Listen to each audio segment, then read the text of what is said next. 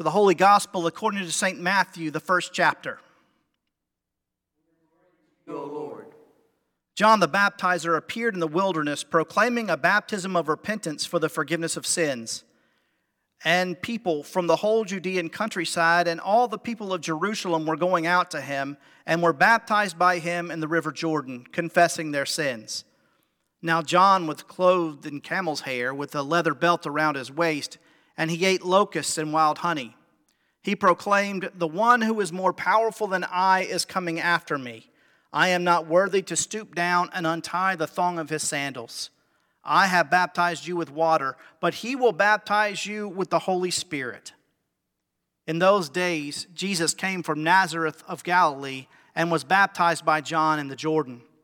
And just as he was coming up out of the water, he saw the heavens torn apart and the Spirit descending like a dove on him.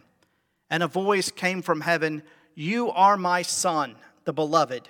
With you I am well pleased." The Gospel of the Lord. About a week ago, I had a dream. And I dreamed that I was once again called to be the pastor of the church that I served right out of seminary. Now, that was Peace Lutheran Church in Gibsonville, North Carolina, and it's a great deal different than Pisgah is. For one, we had about 30 people in worship, which these days is a lot, but, that's when days were really good. And actually, the personality of the congregation is different. In fact, earlier this year, they left the ELCA, so the odds of me going back there are absolutely zero. But I remember having that dream, and I was miserable the whole time. And when I woke up, I felt a huge sense of relief that I wasn't going back there. Now, you need to know, I absolutely loved my time at Peace. I was there for 6 years, made a lot of good friends. We did a lot of wonderful ministry together. I really enjoyed that congregation. But I'm not the same person anymore. I'm not the same pastor anymore. See, on April the 29th, 2006, I woke up like any other day, not realizing that in a few hours, the path of my life was going to change completely. And I wasn't quite ready for that because my family had already experienced a life-changing event that week. My wife's grandfather had passed away, and we had actually traveled from North Carolina to Aiken, South Carolina for the funeral and for all of the family gatherings before it. But the Saturday prior to the funeral, my brother-in-law was coaching a Little League traveling soccer team. And they would go from place to place like these teams do and go to different tournaments all over the state of South Carolina and beyond. It just so happened, however, that weekend, the tournament was in Aiken. And so I said to my wife, you know what? We ought to go and watch Trey's team play. We'll never get this opportunity again because, typically I work on weekends. And so that morning, we woke up a little earlier and we went to see the game. And it was a great game, and they won. And as we were walking out, we were walking past the bathrooms there at the fields, and someone yelled my name. Now, folks, I was 4 hours from home. I'd never lived in Aiken before, and yet somebody was yelling my name, so I turned around, and it was one of my seminary classmates. In fact, somebody that served here while he was in seminary, Rusty Sullivan. And he said, we exchanged greetings. We had only seen each other maybe a couple times in the last year since we had graduated from seminary. And he told me that he was in a rush because he had to coach another game and invited me to come back and spend some time with him later, which I did. And that afternoon, he told me, he said, it's really ironic that I saw you today because I had you on my Palm Pilot. That was back in the days when people used Palm Pilots. I was going to call you this week. You see, my church, Pilgrim Lutheran Church, in this place called Lexington, South Carolina, is looking for a second pastor, and I think you'd be the perfect fit. Well, like I said, I was happy where I was. I was enjoying my ministry. I hadn't thought about moving at all. My first response was no. But the more I thought about it and prayed about it and talked to my wife about it, I went on that interview. And then in October of that same year, we moved to Lexington. Seems like yesterday, but That was almost 15 years ago. And it's incredible how that one moment of my life changed the entire direction of the rest of my life. Lexington is now home. I'm no longer at Pilgrim, obviously. I've been at another church and now at Pisgah since then. But the people that I've met, my children have been raised here. My oldest graduated from high school, from Lexington High School. My wife has been in 2 different schools. I mean, this has been a wonderful place for us to raise a family and live. The people we've met, the things that have impacted our life are all in part to that one special moment that changed everything. I mean, I often think, what would have happened if her grandfather had died a week later or a week earlier? Or if the tournament was scheduled to be at a different place, or the game was scheduled to be at a different time? What would have happened if Rusty Sullivan did not have the call of nature at that exact moment and finish up right as I was walking past? My life would be completely different.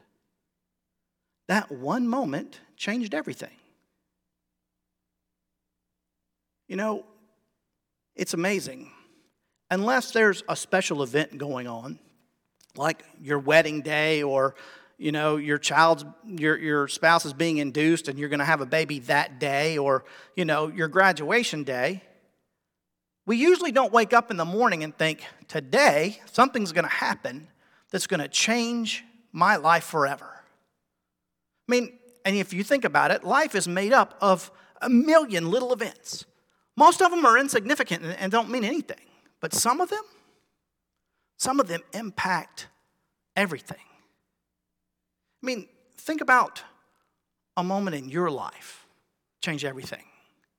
Maybe it was a decision that you made, or perhaps, something big happened in your life, or to someone you loved, or a change was made. I'll give you a second. I want you to think about a moment that changed your life.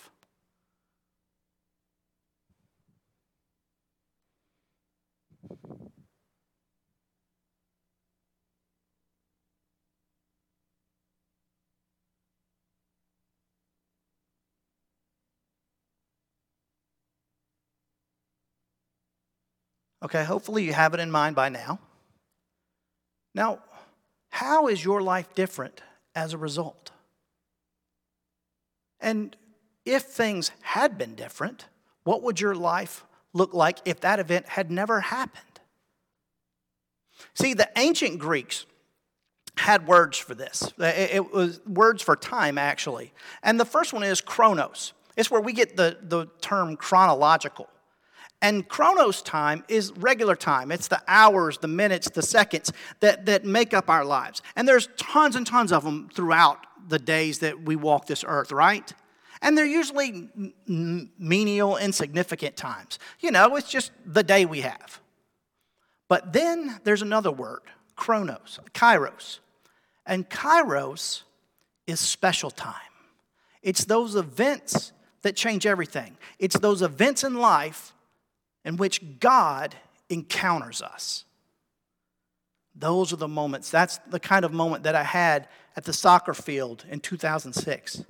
Those are the moments that you just thought about. Those are kairos moments. Now, today, we're talking about a kairos moment in Jesus' life. Now, honestly, we usually think about how our Lord impacts our lives, but we don't often think about an event that impacted his life. And today we're talking about his baptism. See, John the Baptist was out at the River Jordan baptizing everybody. All of Jerusalem, the whole Judean countryside was coming to be baptized by him. And so he was in the river and he was baptizing for the repentance of sins. And he was telling them, look, one's coming. I'm baptizing you with water, but one's coming that I'm not even worthy to bend down and untie the thong of a sandal. He'll baptize you with fire and Holy Spirit. And then we hear that Jesus came where John was baptizing. And as he was coming up out of the water, the heavens were torn apart, and a voice said to him, "You are my son, the beloved." Wow.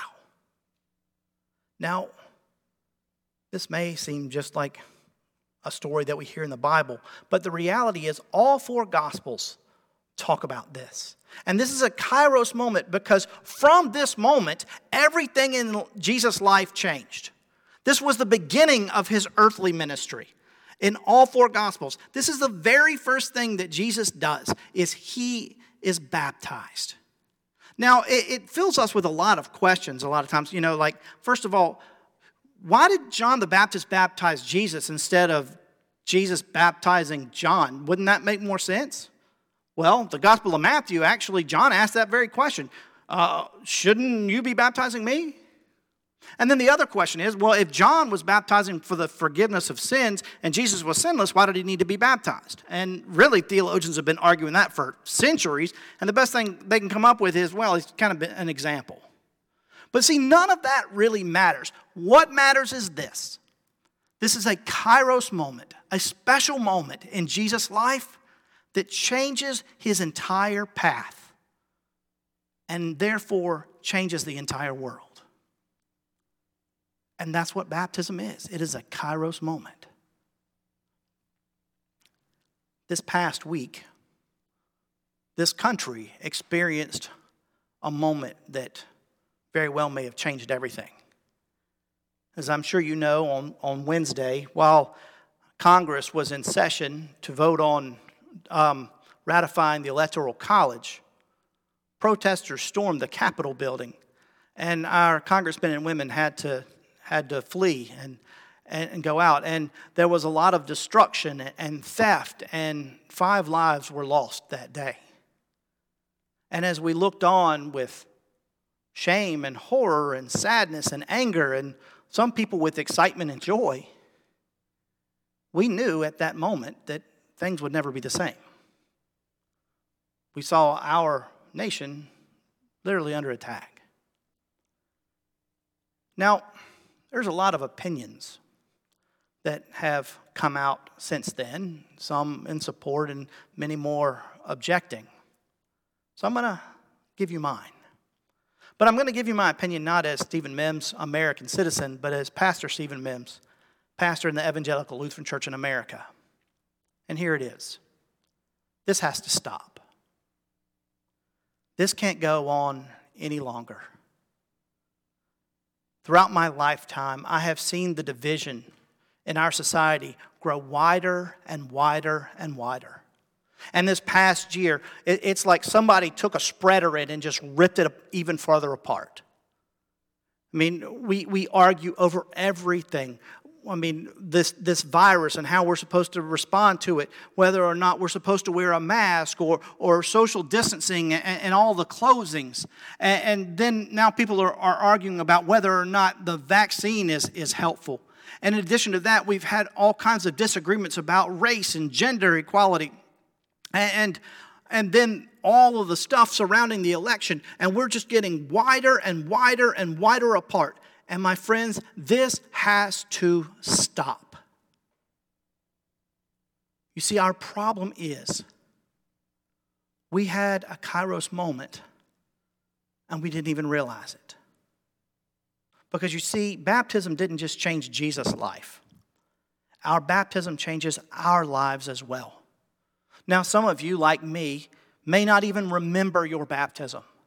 I was about 3 weeks old when I was baptized. And so you may be wondering, how can something that I don't even remember have such an impact on my life? Well, my friends, it's because it's got nothing to do with you. It's about what God has done, is doing, and promises to do in your life. Because at that moment, you became a child of God. At that moment, your sins were washed away. At that moment, you were saved. And because of that, your life changed. And because of that, your identity changed. Somewhere along the way in this country, we got the notion that our lives are identified and our identities come from our political beliefs.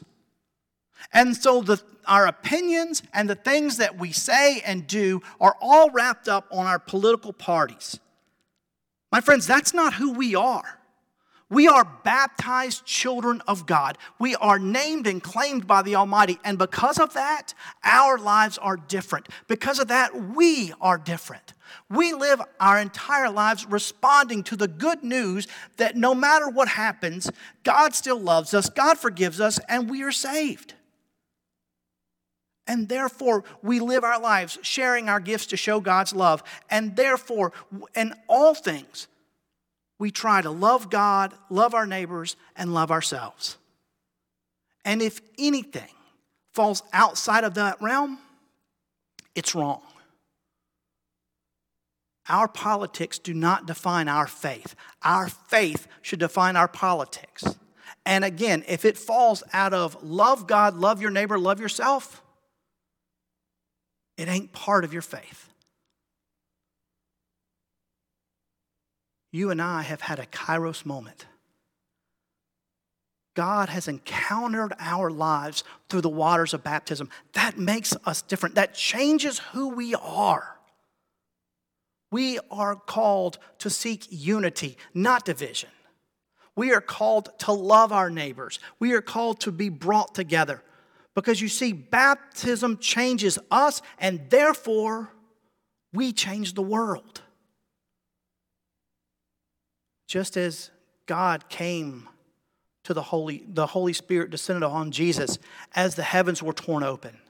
The Holy Spirit is now descending on us as our country has been torn apart. Let us listen to the Holy Spirit. Let us be the people that we are created and called to be. Let us live out our identity and love. Amen.